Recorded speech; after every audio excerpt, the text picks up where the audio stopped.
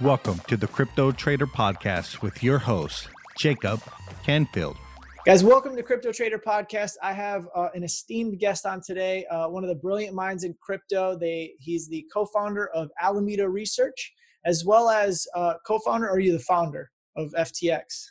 Founder of FTX. Founder of FTX Exchange, a new futures derivatives exchange that just hit the market. They've got a lot of cool, interesting products, but I'm very happy to have him on the show today. Do you want to introduce yourself a little bit to the viewers and the listeners? Yeah, absolutely. So, I guess as some background, I started my career out trading international ETFs at Jane Street. And I was doing, sort of quantitative trading and arbitrage there for about 3 years. And then 2017, I left Jane Street and sort of jumped into crypto. I started up Alameda Research, a cryptocurrency quantitative trading firm, liquidity provider, arbitrage desk, OTC desk, and grew that out over the last 2 years. We're now, about 25 people globally, trading, something like $1 billion a day. Then recently, I started up FTX, which is a new crypto derivatives exchange. Awesome. So can you give us some insight as to what brought you to the cryptocurrency markets? Like what really made you want to just jump in from Jane Street trading international ETFs over to this wild, crazy, volatile market? So sort of the first thing, maybe actually the first thing was just sort of a prior that I had that, it had a lot of the properties of a market with a ton of interest, a ton of retail trading, a ton of customer demand, and like a lot of inefficiency. It sort of had all the, public sort of, watermarks of that, in terms of like just a ton of publicity. Everyone was talking about Bitcoin in, late 2017. But I knew that like, none of the Wall Street firms seemed to really be trading it. Like there wasn't any evidence of a ton of professional liquidity providers there. And sort of everything you heard about the space seemed like a pretty immature industry, but a pretty hot market. So I don't know, I checked out CoinMarketCap, and it looked pretty nuts. It was, I'd say it's hard to tell for sure what was going on because you never know if the data is fake. Like, I see these numbers on a screen, I don't know what that really means, but if it was real, then there's just 10% arbitrages everywhere.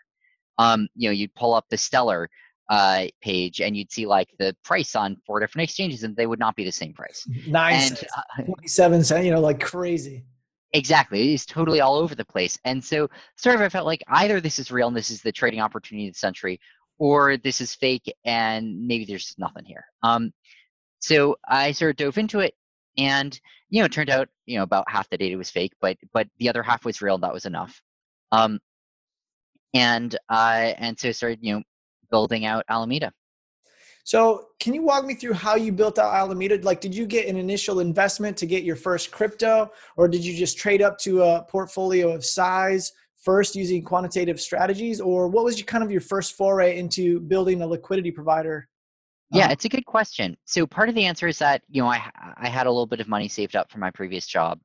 And so that was sort of, our very initial capital base. I got some lines of credit from friends.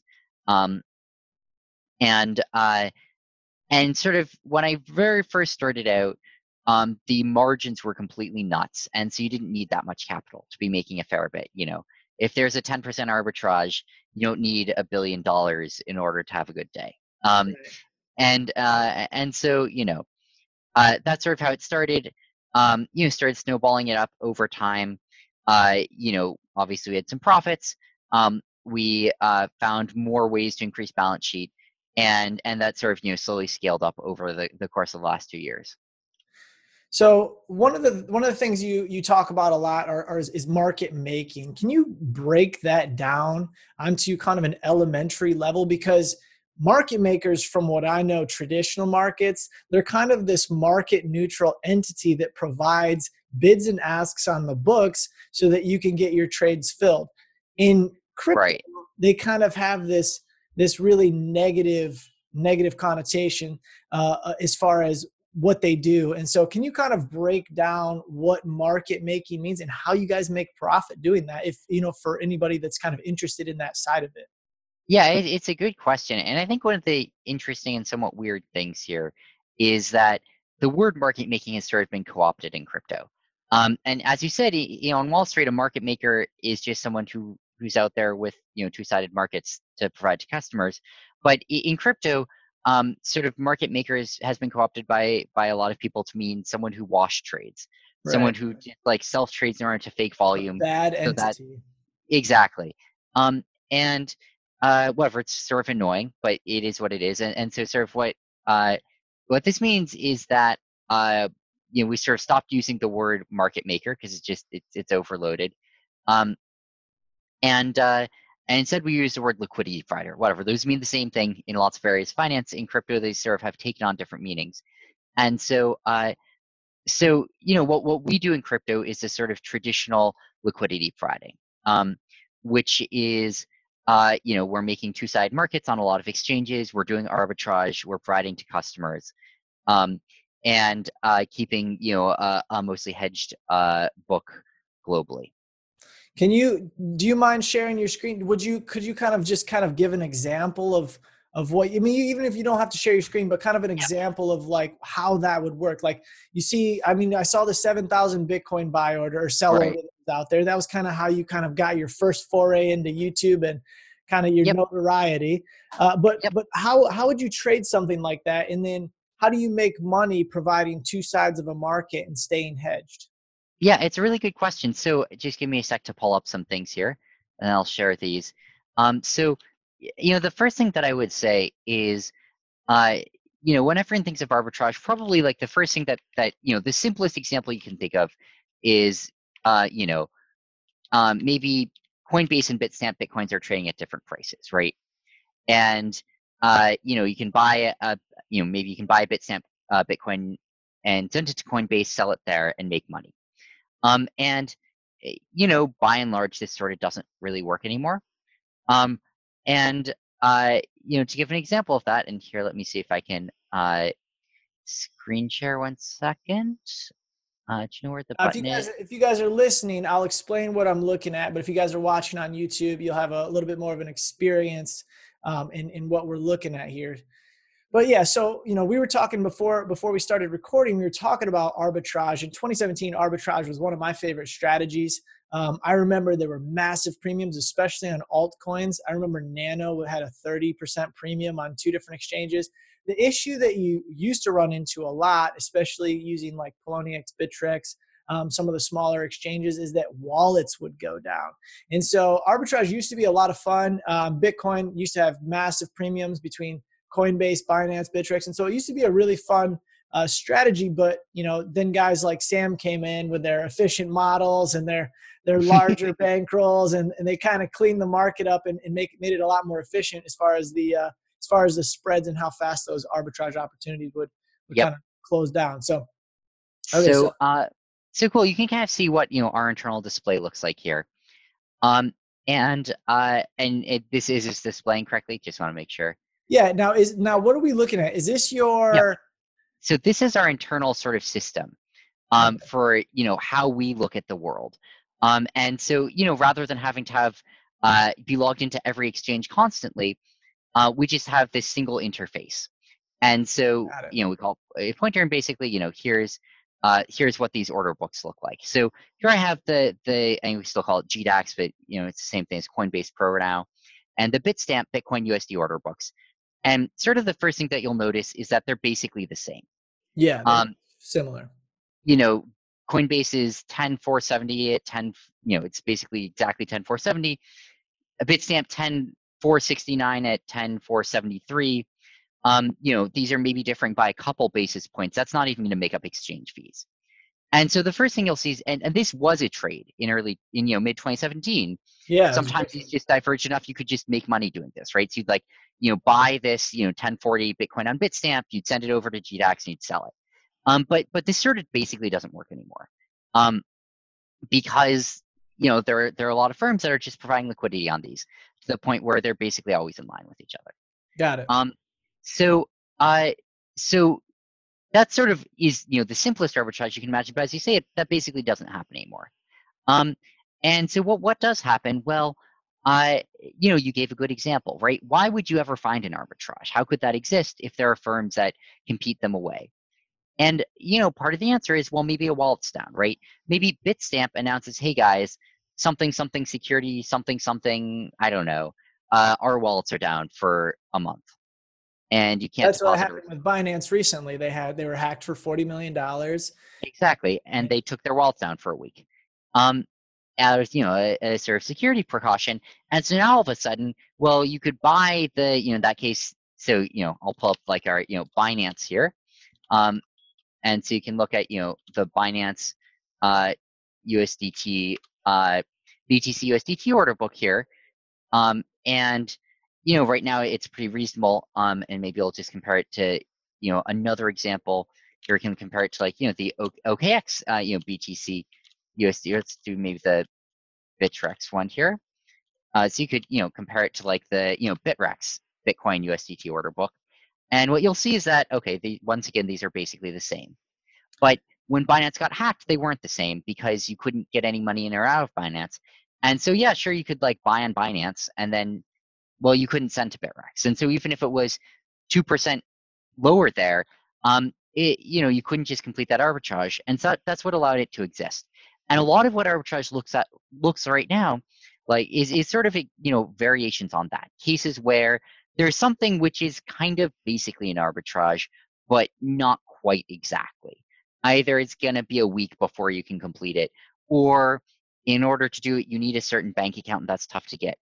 Withdrawal limits are another good example. It used to be an even bigger problem, but there are a lot of exchanges that for a while it was basically impossible to get withdrawal limits above $20,000 a day. And so, if a customer comes in there and tries to sell $10 million of Bitcoin, they're going to start driving the price down, and people are going to come in, try and buy it up and complete the arbitrage, but they can only do $20,000 a day of it before they hit their withdrawal limits. Right. And if someone's selling more than that, well, then maybe that arb will just kind of sit there because no one can close it. And so that's sort of another good example of it. And these things are sort of all over the place in crypto. BSV is sort of an interesting example in that, technically the, Binance and Huobi BSV wallets are working, but BSV takes a day to move across the blockchain, like a literal day. Because the And block so sizes are so massive. exactly, and there's just like not that much hash power, like Right. being devoted to it. And so you see a 1% arbitrage in BSV and you're like, oh, great, I got this great trade. I'm going to go buy my BSV and I'm going to send it to this exchange where it's higher. And then it takes you a day to get it there, and maybe it's no longer higher by the time it gets there. Right. And, it's almost like BSV is a one-day future on itself everywhere. And shit like this is all over the place in crypto. Yeah, it's the market is really, especially altcoins. So that's your arbitrage. Most of your guys' profit comes from basically beta neutral market making, correct? Just liquidity providing. That's right. Although, again, yeah, a lot of it is sort of this like borderline stuff where, it's two almost the same, but not exactly the same assets. But yeah, the majority of what we're doing is that. And we do have on the margin some non-delta neutral strategies, but they're pretty small. We don't put on large positions. These are sort of small short-term ones based on, some signals. But, the vast majority of our volume is just hedged trading. Okay, so do you guys play around? Do you guys play around in any other markets like USDC, PAX, or any of these other markets to kind of shore up inefficiencies between some of those marketplaces? Because I noticed USDC, I mean, liquidity dropped off, a cliff, and same thing with PAX, and same thing with Right. TUSD. Maybe is that something that you guys play around with a lot? Yep. So we trade basically everything everywhere is sort of the basic answer. We're trading probably 1,000 coins, although obviously almost all of our volume's the top ones. And we're trading on about 30 different exchanges. So yeah, we trade all the major stable coins. We trade all the major coins. And especially late 2018 when crypto went through a phase where everyone just sort of cared about stable coins and nothing else. We did a lot of stable coin trading. And we did a lot of thinking about like, well, that's interesting. Like, The stable coin's trading at a little bit of, it's not quite $1. Why is that? And often the answer is, well, it's basically a stable coin, but it's not exactly. Like, it's not exactly $1. Maybe it costs 1% to redeem it, or maybe it takes 3 days, or maybe you have a limit of 1 million a day, or something like that, where the fungibility with the US dollar is not perfect, and that allows it to actually deviate a little bit from $1 in pricing. I've actually done really well buying into Tether Bitfinex FUD when Tether Yeah, trades at like 89 cents or 90 yeah, cents or no, something. Like absolutely. it's like a free 10%. You're like, okay, Yeah. cool. I'll just change my spot Bitcoin over there. And then in a day or two when the FUD's clear, then, I just made 10% on this super simple. Yeah. No, absolutely. And I think that's a great example of, like, is that an arbitrage? I don't know. It depends on whether you think it's Tether's $1 or not. But I think that there are some pretty good trades there. And I think that there's a lot of cases, especially if, like, there's FUD out there, but you sort of understand these systems pretty well, and you sort of feel like, man, this FUD's it's basically fake. Like, I sort of think I can tell what's going on, and it's just not that big of a deal. And yeah, this should not be a 10% hit to Tether. Um, yeah, I think there's some pretty good trades there. Now, one of the things you talked about, you've mentioned it a few times, is you mostly do hedged trading. Can you kind of Yep. explain what that looks? So let's say you're market making XRP BTC or ETH BTC or one of these altcoin pairs that has high volume, but the Yep. market is trending downward. How do you provide liquidity in an asset that, has over the last year has gone down 97%? How do you remain neutral or even profitable market making an asset like that? Yeah, it's an interesting question. The answer is you have to hedge somehow. And there are ways to hedge in crypto. I mean, there are futures, obviously. There's various lending desks. There's market trading. There's just selling coins that you have lying around. Um, there are a bunch of different products or options, that can allow you to get negative exposure. And because of that, you can sort of put on a position on one exchange and do the opposite on another. And so, yeah, maybe you buy it on Coinbase, but you sell it somewhere else, and you sell it at a higher price. And so, even if the coin goes down, you're still going to net win to that. And Yeah. so, a lot of this is finding places where you can hedge your trading, and then making sure that whenever you do a trade on one exchange, it's actually good to where you can do a trade right now on some other exchange, and that you actually do that trade. So a majority of your trading strategy style, you never look at really a chart. Most of it is really kind of order book analysis. Would you say that's mostly Uh, accurate? by, by volume, that's definitely true. Now, obviously, that's also the least interesting stuff, right? Like, Yes. it's you can just program a bot to buy it at 10,000 and sell 11,000. That's not sort of the hard part. And then you say, where's the sort of sophisticated part? And that's when you do start moving away from just like number one is bigger than number two, and you start thinking about, well, all right, like, there are all these various adjustment factors that I want to be putting onto this, especially as spreads narrow, they matter. Right. Um, and so, you're sort of like, well, I have this arbitrage, it's good by 10 basis points. My fees are 8 basis points on both exchanges. Guess that doesn't make money.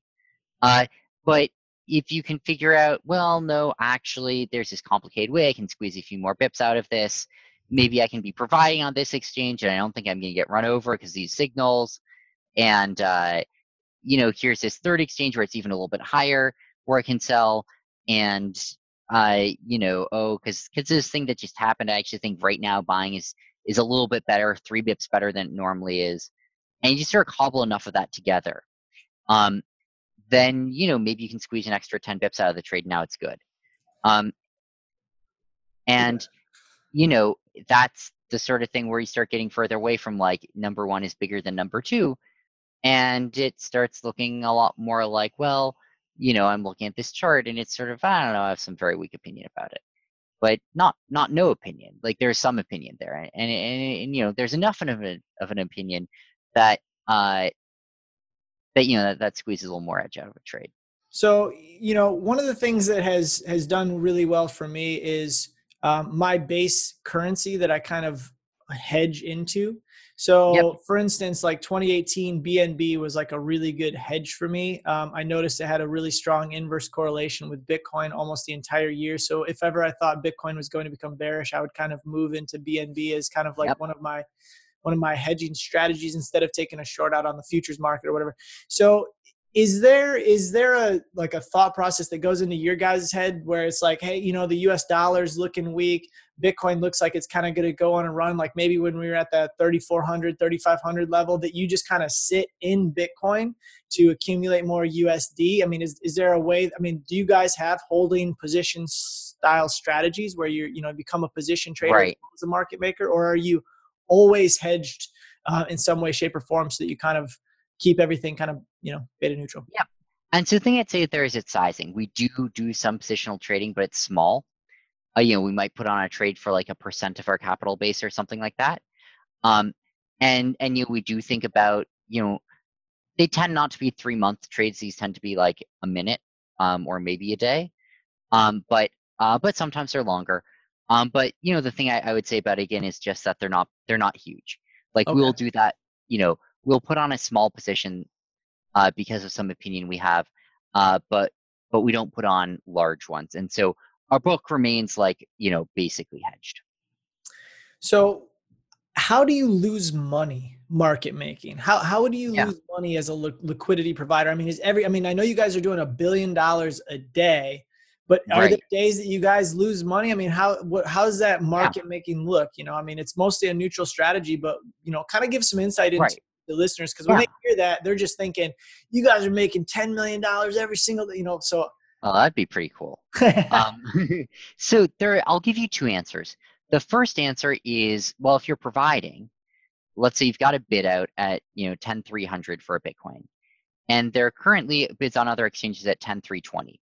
So you feel like, man, if I buy here, I can sell on those exchanges and make 20 bucks.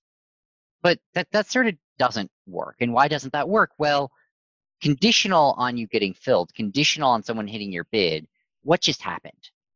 Like probably the reason someone sold to you at 10,300 was Bitcoin just crashed, right? right. That's why someone decided to sell to you. And so, you know, probably that 10,320 bid's not there anymore. And so you thought, you know, this arbitrage, but like it's not really an arbitrage. It's just providing and hoping that the fill is good.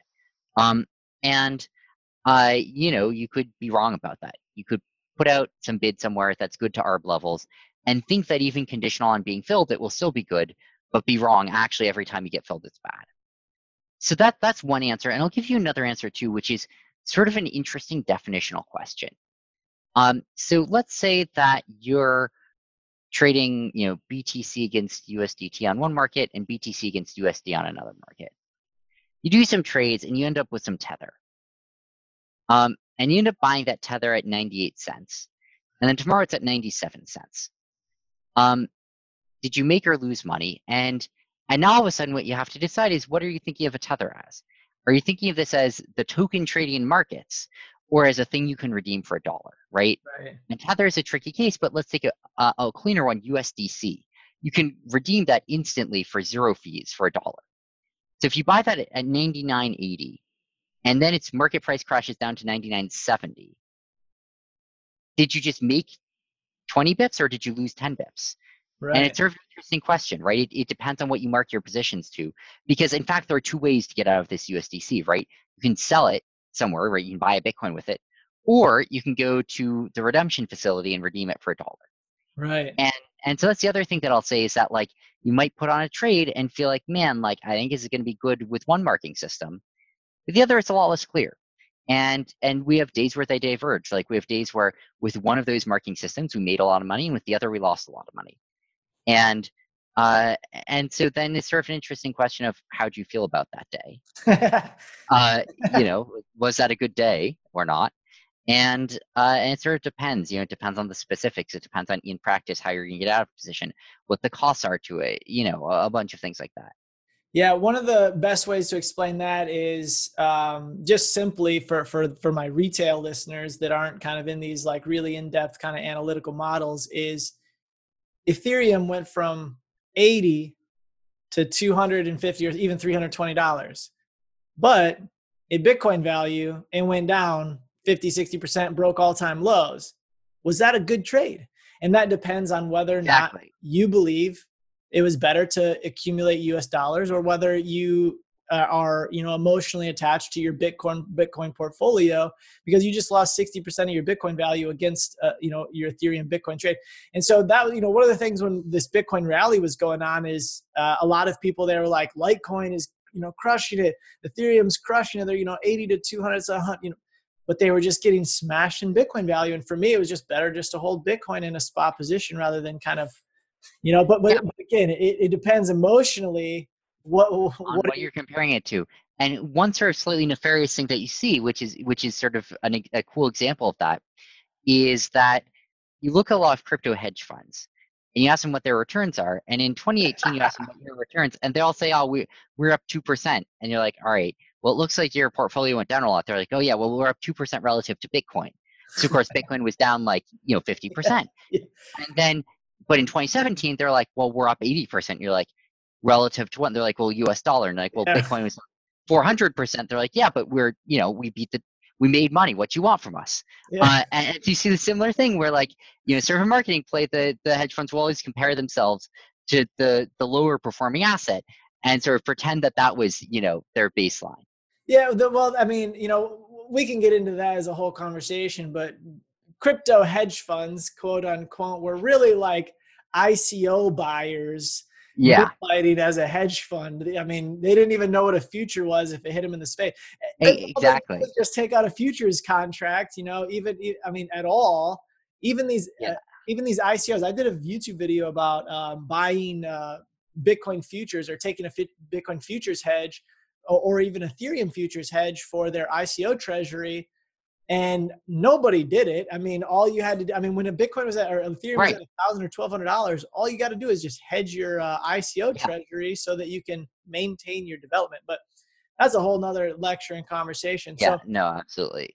Where do one of the things that I do want to talk about that I didn't see you get into in depth with Luke was just regulations, man.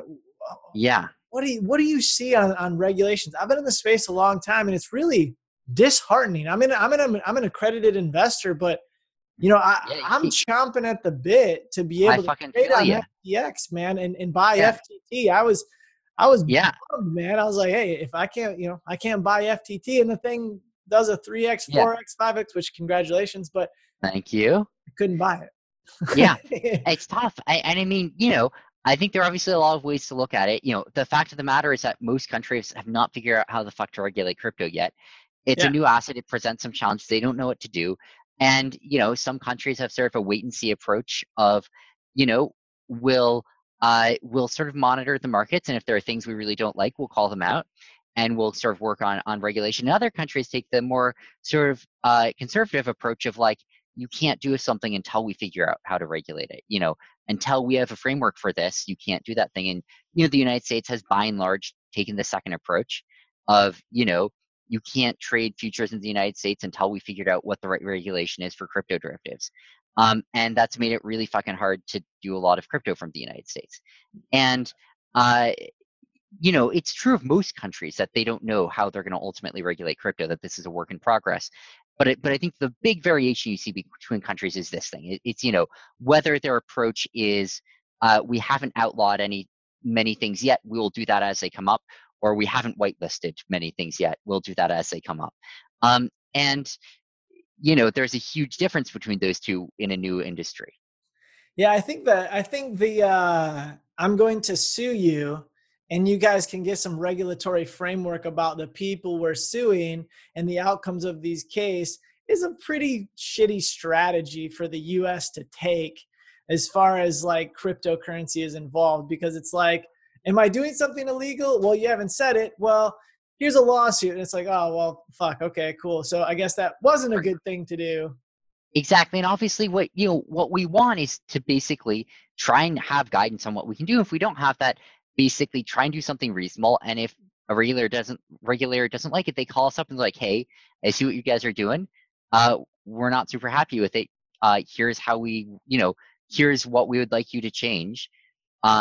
As opposed to like, that was illegal for, a case where a law wasn't written yet. Yeah. But I think that, and I do think it's totally stifled crypto in the United States. I mean, it's, fuck it, I'm not in the United States right now, and there's a reason why, right? Like it's really hard to run crypto out of the States. So on that topic, really quick, you're in Hong Kong Yeah. now, correct? Yep.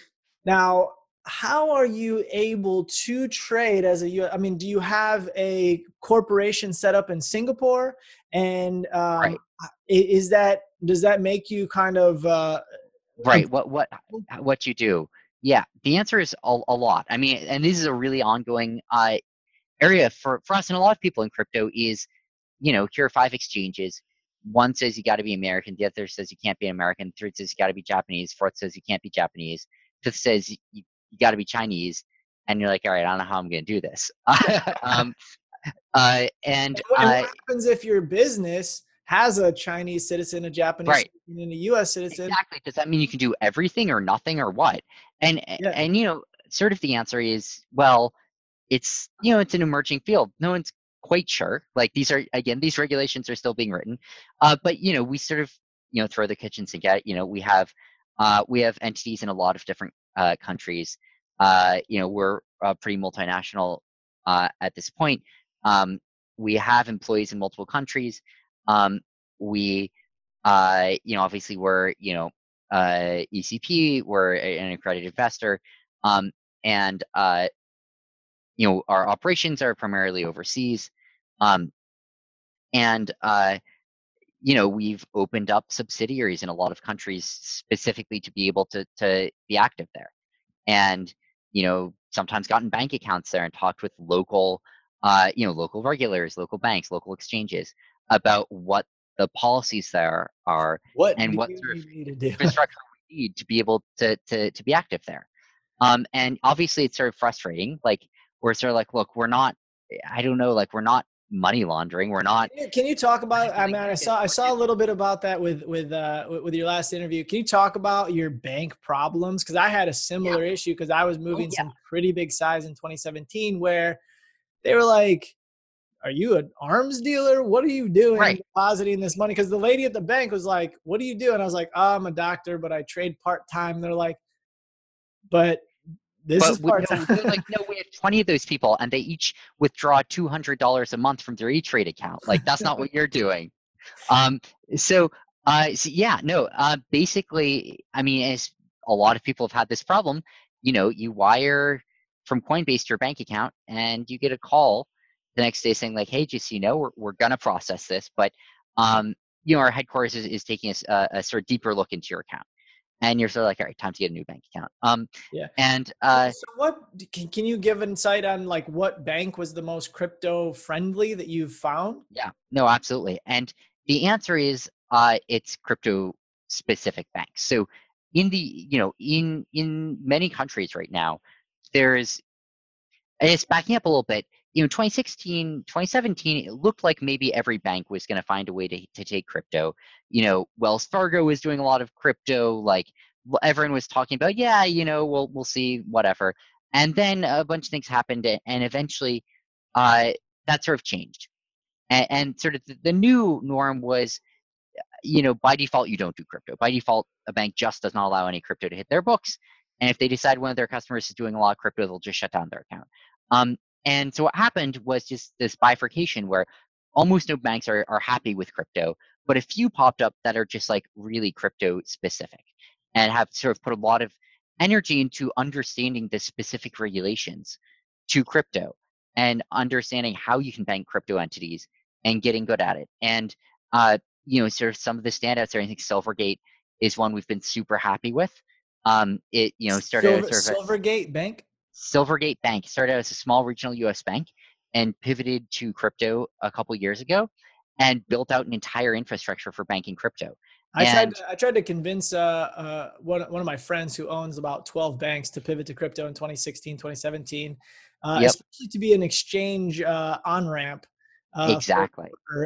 For some of these big exchanges. Exactly. And in fact, Silvergate did exactly that. So they built what they call the Silvergate Exchange Network, SEN. And it's basically an omnibus system where you can get instant USD transfers between crypto exchanges through Silvergate if they bank at Silvergate. Oh, that's amazing. Well, shout out to Silvergate. We'll put that in the show notes. And then I want to pivot a little bit. I know we've been talking about a lot of stuff, and I appreciate all your time. I'm sure viewers and listeners are just soaking up a lot of this information, but I'd love to talk about your new exchange, FTX.com. And just so you guys know, this is not a sponsored interview. I just really wanted to bring him on the show. But can you talk about FTX and maybe do a little screen share on? Yeah. Let's say you're exposed to a bunch of shit coins because you just really love your shit coins. And right now we're at the bottom of the market, but how would you buy, let's say on Binance, and maybe how would you hedge on FTX against maybe some more downside exposure? How would you kind of use FTX in collateral with maybe spot buying as an investor? Or just in general, kind of talk about some of your new products. And I know you've got some exciting new products coming out, like your hash rate futures, your some of these really cool futures contracts that you guys are creating. So for you guys at home, if you guys aren't familiar, I'm going to share my screen really, really quick, and I'm just going to kind of show the website here. So okay, go. I'll let you just share, but. For those that aren't familiar, FTX is a very, very crypto-specific derivatives exchange, futures exchange that has crypto products specifically. And one of the things that I've been switching most of my trading over to Bybit. I do have an overseas entity that allows me to trade on exchanges, but I was on BitMEX for a long time, and unfortunately, the overload mechanisms, the slippage. Just became way too much for me. And I'm sure you're on BitMEX. I think you guys, maintain 4 out of 6 of the leaderboard positions, but it just became too much for me. I couldn't scalp trade anymore. And so I'm really excited for FTX because you guys are a big liquidity provider. And so, having that available, I'm considering switching over. I just, was really kind of doing some deep dives into this, but kind of go through FTX, what you guys have on here, talk about your kind of order books, maybe the OTC side of things, and just kind of how you use this in combination with some of the other stuff. Yeah, absolutely. So here's FTX. It's our crypto derivatives exchange, and I'll kind of start by showing you just one of the sort of most straightforward things here. We have Bitcoin futures, obviously. We have Bitcoin perpetual futures. We have also Bitcoin quarterly futures, and we also recently launched spot markets. We also have just a Bitcoin USD order book, and in general these are pretty liquid order books, and that's because of Alameda, obviously. As one of the largest liquidity providers, that was sort of the easiest step for us. And so you can.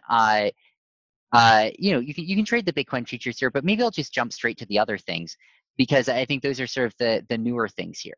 Yeah. And I like how I did like how you guys changed the URL because it was ftx.com/bullshit, and now I think it's a little bit more of a So basically, I'll show some things. So one thing here is this is our altcoin exchange, altcoin future. So what's this?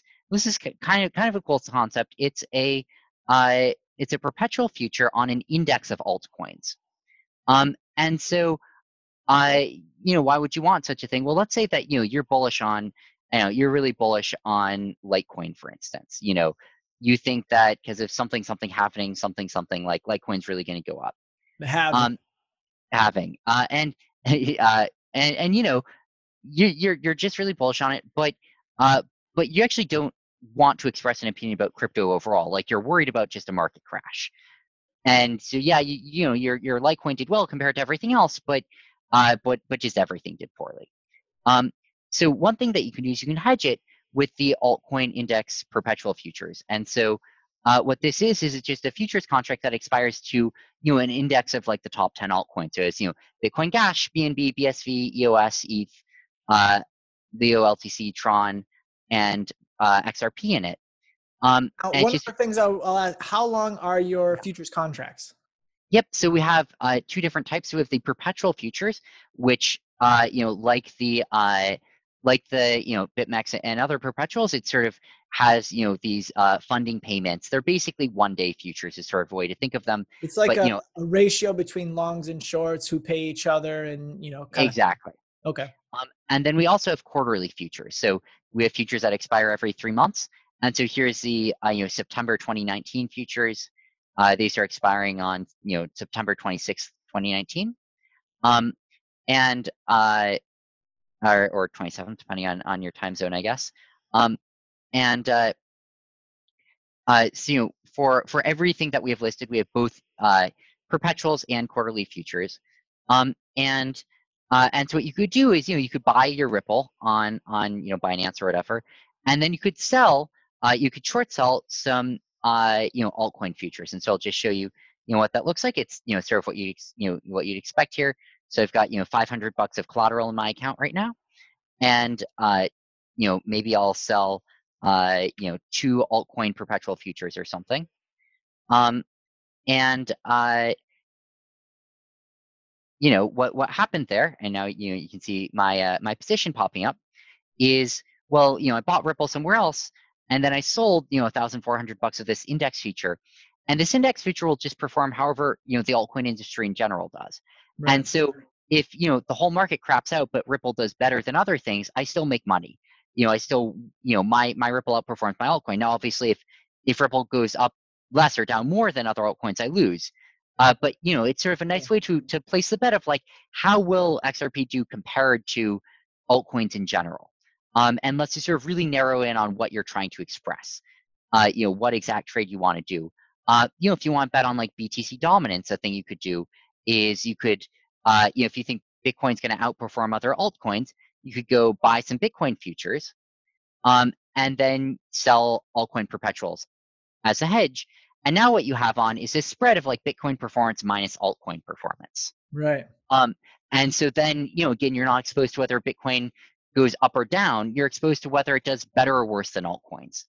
One of the ways that I use futures, and this may or may not be correct, but I'm mostly a positional trader and a swing trader, but I do, depending on market conditions, if it's choppy or whatever, I'll become a scalp trader for a little while until the market clears up. But one thing that I do is, I use Fibonacci, moving averages and stuff like that. And when we come up to really, really key levels, all I'll do is I'll take out a futures contract against my holdings instead of having to sell. Especially, one of the things about futures for my listeners and my viewers is, one of the beautiful things is if you don't want to sell your spot because you're trying to get that the tax benefits, the long-term cap gain rather than short-term cap gain, well, you can also take out a margin position to hedge yourself against key levels, so you can kind of keep your portfolio neutral instead of having to sell and take that short-term cap gain. And you just continue to hold, but now you're hedged neutral at key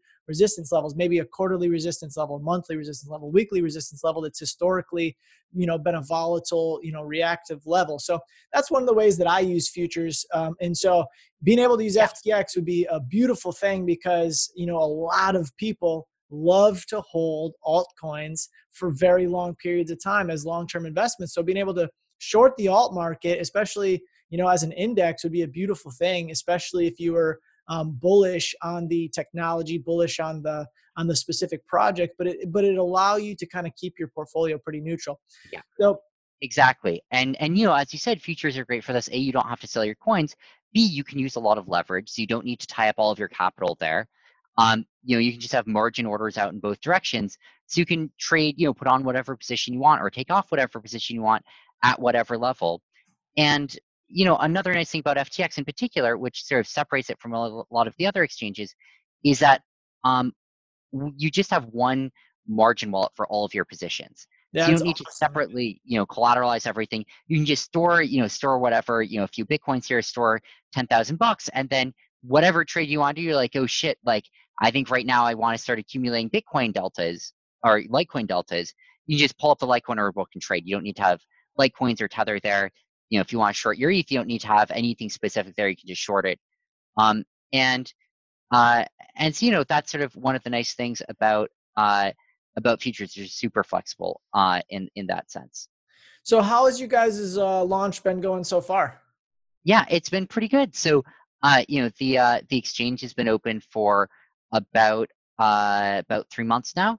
And volumes have been pretty healthy. We have here you can see this is our global volume monitor. So this is sort of another cool feature of it. We basically, looked at volumes across all the exchanges globally and filtered out all the self trades and the fake volume. The wash traders. Exactly. And so you can see here's, what the real exchanges look like. Here's what CoinMarketCap would look like if it didn't have, wasn't inundated with just fake exchanges at it. Right. So, you've been around for 3 months where, somewhere in the top 15 or so by volume, trading, somewhere around 150, $200 million a day. Obviously a big chunk of that is sort of the Bitcoin perpetual futures as sort of the highest volume contract. But today we've gotten a lot of interest in our algo futures because obviously algos had a really busy day. Massive and day. So exactly. And so if you want to put on a 50x levered bet on algo in either direction, you can do that here. You guys are creating. I mean, who knows? I mean, it's up 64%, but was that an Alameda short squeeze that we just saw? I mean, were people shorting the hell out of it and they just got squeezed out? Right. It's an interesting question. I don't think so. I don't think that there is. We haven't seen a ton of open interest. We've seen some open interest on the algo futures, but we've seen a lot more day trading. I think that it's less been people holding a long-term short or long and more people saying like, man, like today you can see a huge spike in trading activity when algo made their announcement and popped, as basically a lot of people just got super long algo futures. Yeah. And so, and again, it's super convenient because you just had some dollars sitting here for whichever trades you happen to want to do. And now you're like, oh, great. Like, algo news just came out. I can just go lift some algo futures on margin here. And so we see a lot more of that, of people sort of day trading the algo futures. Whereas I think, for the index futures and the Bitcoin futures, you see more, at least, relatively speaking, of people who have to hold some, longer term hedge on. And maybe the Tether futures are another good example of this. So, if you have, you think basically that like you want to own some Tether, some spot Tether, because you need to use it to trade. I mean, if you're trading on Binance, you sort of need it. But you don't want to be exposed to it. You could hold that Tether, but then just come here and short sell some Tether futures. Right. And these are super liquid, and you can sell 300,000 Tether a little bit above $1. And that's got a nice. I mean, that can have a nice spread, especially if you get some nice FUD. You can sell that futures contract if you're. I mean, Tether's the most liquid, but a lot of people don't want to hold it because Bitfinex is arguably a ticking time bomb with all the craziness that's been going on there. So let's pivot just a little bit, and then we'll wrap this up, man. And I'm sure people are going to want to have you back on. It's so much insight that they're kind of getting into. But one of the things that I wanted to ask, I asked some of my community trade members in my trading community what they wanted to hear from you specifically. And one of the biggest things was, how do you spot bad actors, bad market makers? Yeah. There's spoofing. Right. There's buy walls, sell walls. There's a lot of bad manipulative tactics in the market. And how do you, as kind of a liquidity market, because there's good market makers, but then there's bad market makers that can kind of corner them, trap them in supply, and kind of do all these other tactics to the actual good liquidity providers. And I know for a fact that there were some Chinese market makers who were guaranteeing price levels, guaranteeing volume levels with their, they'd get 10 million plus 30% coin supply to pump it up to X, price levels so that the project can sell at levels. How do you find those? Yeah. So, I think what I'll say is there's a lot of subtle cases where it's actually unclear and it's really hard to dig, but maybe you can make progress. But maybe I'll just start by describing some of the more obvious ones. Some of the cases where it's just pretty unambiguous. So one of them is, we've seen a guy on BitMEX recently. Share your screen. You could share that if you want to. Take it off and just have a conversation. We can do that too. But this is kind of the nuts and bolts that I wanted to kind of get into on the podcast. Just educating people on stuff that they just wouldn't even think about really. But stuff like you and I think about, but it's kind of second nature because we've just been doing it so long. Exactly. And so I think the basic answer here, and let me see, am I still screen sharing here? Sorry. Yep, you're still screen sharing on the FTX platform. Got it. How do I actually don't know? Sorry, give me a sec. No, that's okay. You know what button gets rid of that? The screen share, it's a little tiny bar. You want me to unshare here? Oh, I'll there do we go. this. I got it. There we go. Okay. Cool. Thank you. There we go. Cool. Yep. So, yeah. So some sort of obvious examples. There's been a guy on BitMEX recently who will sometimes place a $30 million bid. I've seen. Um, and that's fucking huge. I mean, $30 million, you just don't see bids that big usually. And either that's a massive news or it's a spoofer. And in practice, he places it 20 bips below the top of the book and then cancels it a minute later. And that's just like, there's no trading strategy that's not spoofing where Right. that's a good strategy. You're never like, all right, like time to go, like, express my opinions about the direction of crypto. I'm going to place a $30 million bid a percent below the book and then cancel it a minute later. Like, no, you don't do that. And so that's, I think, just a pretty blatant example of someone who was the only reason you would place that order would be to manipulate the market. And so, Now, that's one way. now for people listening, for Yeah, people watching, what does that do? What does that do to the market? What does that do to the algorithms right. and bots? And how do you? Yeah. So the $30 million order didn't do that much because I think everyone looked at it, they're like, oh, come on, dude. Like, we're not fucking buying that. Obviously, that's fake. Right. Um, but, uh, but I think his goal was to trick people into thinking he was a big buyer or something like that. Right. You know, uh, if you That want to used create, to work really, really well. it used to work really well till people adapted to it. If you want to crash some project, place a giant offer and then cancel it. And like, it's that sort of thing that I think you see people trying to do. And it's obviously really bad for markets. Like this is not, it sort of destroys the information that you can get from order books. But, so that's sort of a pretty obvious example of a bad actor in markets. And maybe one other example I'll give is just completely obvious self-trading. And sometimes it's like a little bit hard to tell, but sometimes it's just not. Sometimes you look at an order book and you're like, man, like someone is just like printing a trade at mid every 10 seconds. Like so it's not even a price a trade can print at. Like that Right. just can't happen. Like obviously that's fake. It has to trade on either the bid or the offer, unless it's the exchange making up numbers or someone immediately placing an offer and lifting their own offer. Right. And so it's like an example of just one where there's just no ambiguity. Like it's just 100% fake. And so you can kind of look often at order books and at fills or market trades rather, and be like, all right, those trades could not plausibly come from like normal behavior on that order book. Like that just doesn't make sense. So how do you guys keep bad actors out of FTX? Is there a algorithm that senses that sees the Right. ones trading? Because I mean, KYC AML is so big, and you don't want to be a target. Yep. Is there a way that you guys can kind of? Right. So there are a few things there. One is we do AML KYC people. So if we do catch someone, it's not like these are all anonymous accounts we can't do anything about. Right. Another thing is we ban self-trades. So the matching engine just does not allow a self-trade to print. Wow, interesting. So even if you try, it'll just cancel your orders. You won't successfully get a trade on the books. So that sort of does something to fight one type of this. Another thing is that right now the order books they're pretty liquid. I mean, you sort of look at these and it's not just that they're generally liquid, but that you can sort of see where the real scales are and where the real size is. And, I think that people sort of take that as an indication of what the real price is here because you can trade against it. And you see some bullshit order and you're sort of like, I don't know, like if, yeah, I see your massive fake order there, but like if the world believed that, then like there wouldn't be all these offers, right? Right on the other side of it.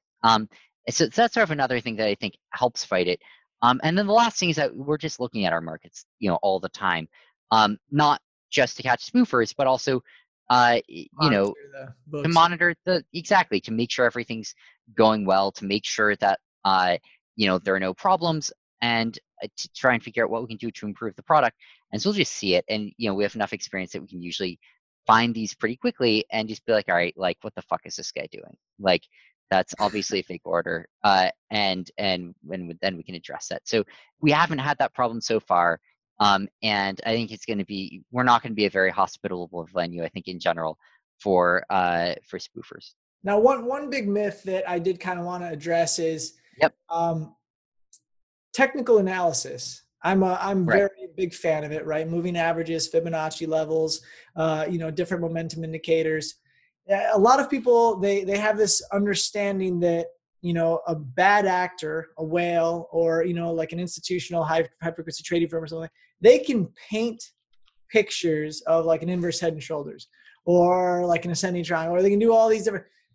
Is that something that people need to kind of worry about, that they're kind of getting trapped with these painted patterns of like an algo trader who's like, hey, let's print or do you think those are organic patterns that form in the market and just historically have these levels? Because most technical analysis comes from like the Right. 70s and 80s pre algo and computer trading. So Right. can you address that a little bit to listeners? I know that's something that people talk about with me all the time. Yeah. So I think the biggest thing that I would say here is um, think about what you're trying to express with your strategies, right? Like, you draw some pattern, you're like, yeah, I'm looking for like a head and shoulders or something. And the thing that I'd say is like, really drill into that and drill into like, what's going on here? Like, what caused someone to do a thing that creates this pattern? And why do I think that implies a trade? And, uh, it's one thing to just like look for the pattern on the graph and try and trade off of that. But whatever trade you're doing, if you're making money doing it, I think there's going to be a whole lot more money to make, and you're going to be able to find a whole lot more signal.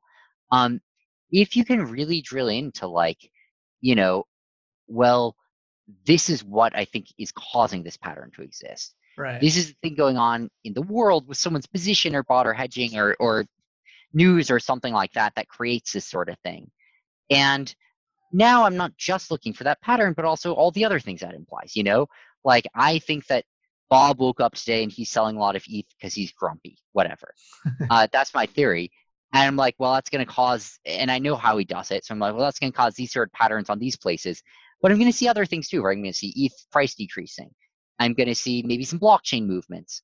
And you can use those as checks, right? You can say like, well, I'm not just looking at this one thing, but I'm looking for other pieces of evidence to try and confirm my hypothesis. And to try and, reinforce that like what I think is going on is really going on, and that this isn't just like scribbles that happen to appear. Right. So, okay. So on that, just a little bit deeper. So you've got, all these types of indicators there, and then just price, there's volume, there's momentum, there's volatility, there's sentiment. Right. How would you rank, and where do you place in a kind of a categorical ranking system? What's the most important thing to you guys and you specific? I mean, what do you look for in priority for your analysis, your kind of trade system?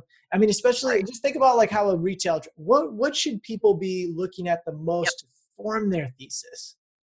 It's a good question. And again, what I'd say is a lot of this comes down to like, where is your thesis coming from? Like we don't say our theses don't start from like, maybe when you have this volume pattern, things go up. Our theses start from like, there's a guy doing a thing. And here's what he's doing. And it causes this volume pattern. And it also causes this other thing. But we can't see the guy. So instead we just look for the volume pattern. That's our evidence of him. And so what I'd say is like really the indicators you want to look at are going to depend on what trade you're trying to do, right? And like, obviously like price, if you're just doing arbitrage, you're just looking at top of book prices maybe, right? And the reason is like, well, that's how you do an arbitrage, right? You buy at one price, you sell it at a higher price. If you're doing a trade that's based on like, lots of people are buying this thing right now, like you or about to start buying it, right? Then what are you looking at? Well, maybe you're looking at blockchain movements, right? Of people sending funds to buy a thing. Maybe you're looking at bids piling up in an order book, right? Maybe you're looking at this sort of like initial patterns that you can see on a graph when things start trickling in, maybe as like a prelude to way bigger whales coming in, right? Right. And then you think about, well, which of these patterns that I'm used to that I think have some signal would be indicative of that. And as to which ones come up the most, I think it really depends on sort of the environment. We've been through periods where the most exciting thing in crypto was EOS futures. We've been in periods where the most exciting thing in crypto was Korean Bitcoins. We've been in periods where it's just like Litecoin on Coinbase was what all anyone cared about. We've been in periods where it's Tether, and those are totally different types of traders doing different things, having different impacts, and you're just going to see different things. Yeah, so you got to find out what's working and what's not working. You got to always look for that edge, and that's what we talk about on the podcast is where is the edge? What are the algorithms doing the most? Is it moving average reactions? Is it, and that's kind of what I try and talk about the most. So one of the things that we'll wrap this up. But there's two things I like to kind of finish up with these is, if you're just starting out and you want to get into quant trading, arbitrage, where should people start out? Maybe a firm, maybe an education resource, a book, a back testing strategy, maybe PineScript. Where would you recommend people kind of get feet wet into mathematical, mathematical modeling of markets? It's a good question. And the answer is the public resources are not very good. They're not very good because if they were very good, then the trades would go away. And so no one reveals the good resources. And that makes us tough. So what can you do? Well, going to a good firm. That's like the sort of clearest answer here is if you can find a top quant trading firm, intern there, get a job there, that's going to be the best place to do it for most people. Outside you get their proprietary secret sauce, right? Because when people have edges, they don't usually reveal the edge because it's an edge for a reason. Now, that brings me to my second question, and I thank you for that. But what do you think of crypto trading bots and all of these retail sold crypto trading bots?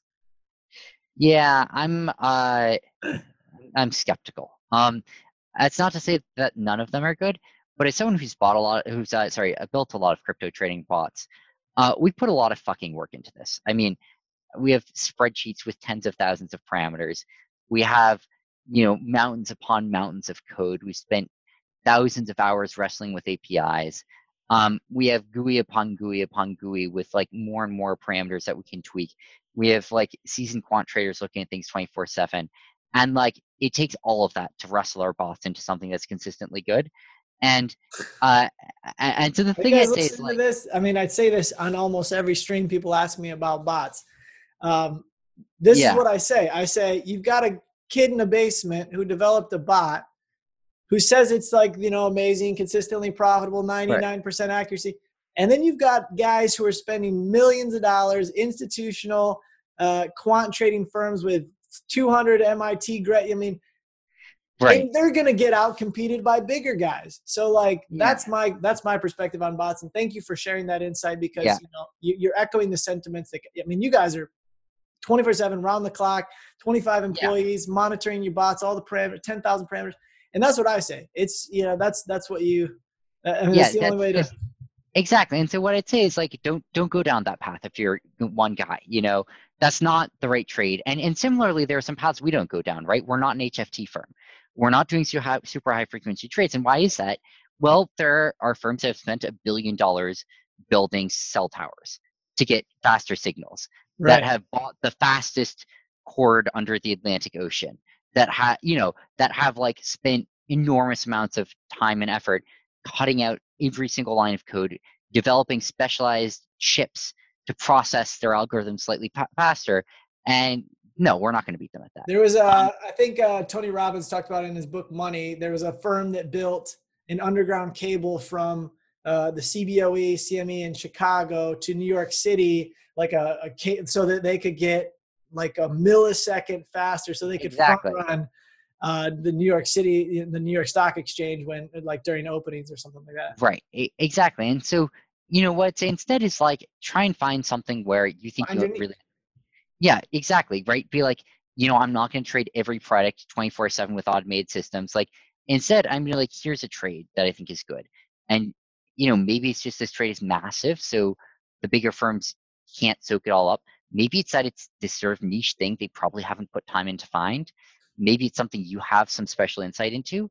Maybe you've just trained yourself to be really good at manually looking at some graph and trading on it. And that's the sort of thing that it's hard to teach a bot to do.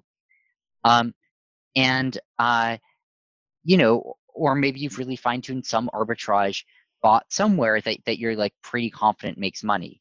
And so, yeah, I would like recommend sort of going down that route rather than like buying the miracle bot online and hoping that it like just prints you tons of money. Right. So last question, what is your prediction for Bitcoin over the next year and over the next few years? And it's hard to say, but I'll give you mine if you'd like. I just did a podcast with someone else and my prediction. And historically, well, I'll let you give yours first. And then so mine's going to be kind of boring. Maybe I'll just give a little bit of background so it can be more interesting than my answer, which is that every time that I sort of try and look at this, I try and estimate what I think a Bitcoin's worth, and I get a super fucking wide range.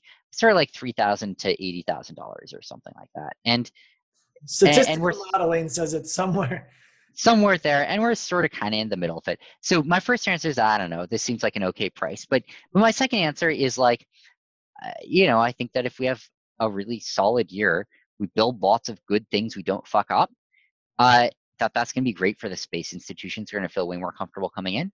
And, conversely, I think that if we have like a real shit year and like, we just have scandal upon scandal upon scandal and, all the exchanges fall over and like all the coins are scams, I think like Goldman Sachs is going to be like, all right, we're delaying our crypto adventures by another 5 years. Right. And that's not going to be good for Bitcoin. And so I think that the thing I would say is that like, I do think it'll probably be receptive to, to what happens over the next year. Do you give a shit about narratives at all? I give maybe one shit, maybe not two shits. I think that they sometimes matter. I think you can find places where they do. I don't think like by default that they're the way I think about things. But I do think there are like specific times when I feel like major, right? That's right. Yeah. So a lot of your modeling comes from analytical left brain, not exactly emotional macroeconomic politics side. Exactly. And it's not that I think there's nothing to be gained from the macro stuff. It's more that A, it's not my background, but B, I think it's really fucking easy to convince yourself that you're doing something good there when you're not. It's really easy to feel sort of like, I've got this great model of things, and you have exactly one data point. Like your model has been like oil's going to crash, and that's been your model for 20 years running because like the last 19 what? Yeah, exactly, right. Leadership. Exactly. And like some years it crashes and some years it doesn't. And then at the end you're like, I don't know, was my model good? And so I sort of feel like I only trust those sorts of models when there's sort of other evidence that's kind of confirming it. And even then I only trust it a little bit. I think, yeah, maybe this is right, maybe not, but in expectation, maybe it gives me some juice. Cool. Well, everybody, this was an amazing interview. Sam Bankman-Fried. You can find him on Twitter, SBF_Alameda. You can find his company, Alameda-research.com, where they do OCT, a lot of other institutional type trading, as well as they provide market making liquidity. If you're a new exchange, you need a good market maker. Alameda is the go-to resource. I would contact them. And they also have a new exchange called FTX. We went through that with you guys. I appreciate your time. I mean, you gave me more time than I even thought you would. A lot of insights, and make sure you guys leave some comments below the video. Make sure you hit them up on Twitter and let them know how amazing the interview was, if you guys learned some stuff. And thank you again for the interview, man. Of course. Thank you. Appreciate it. All right.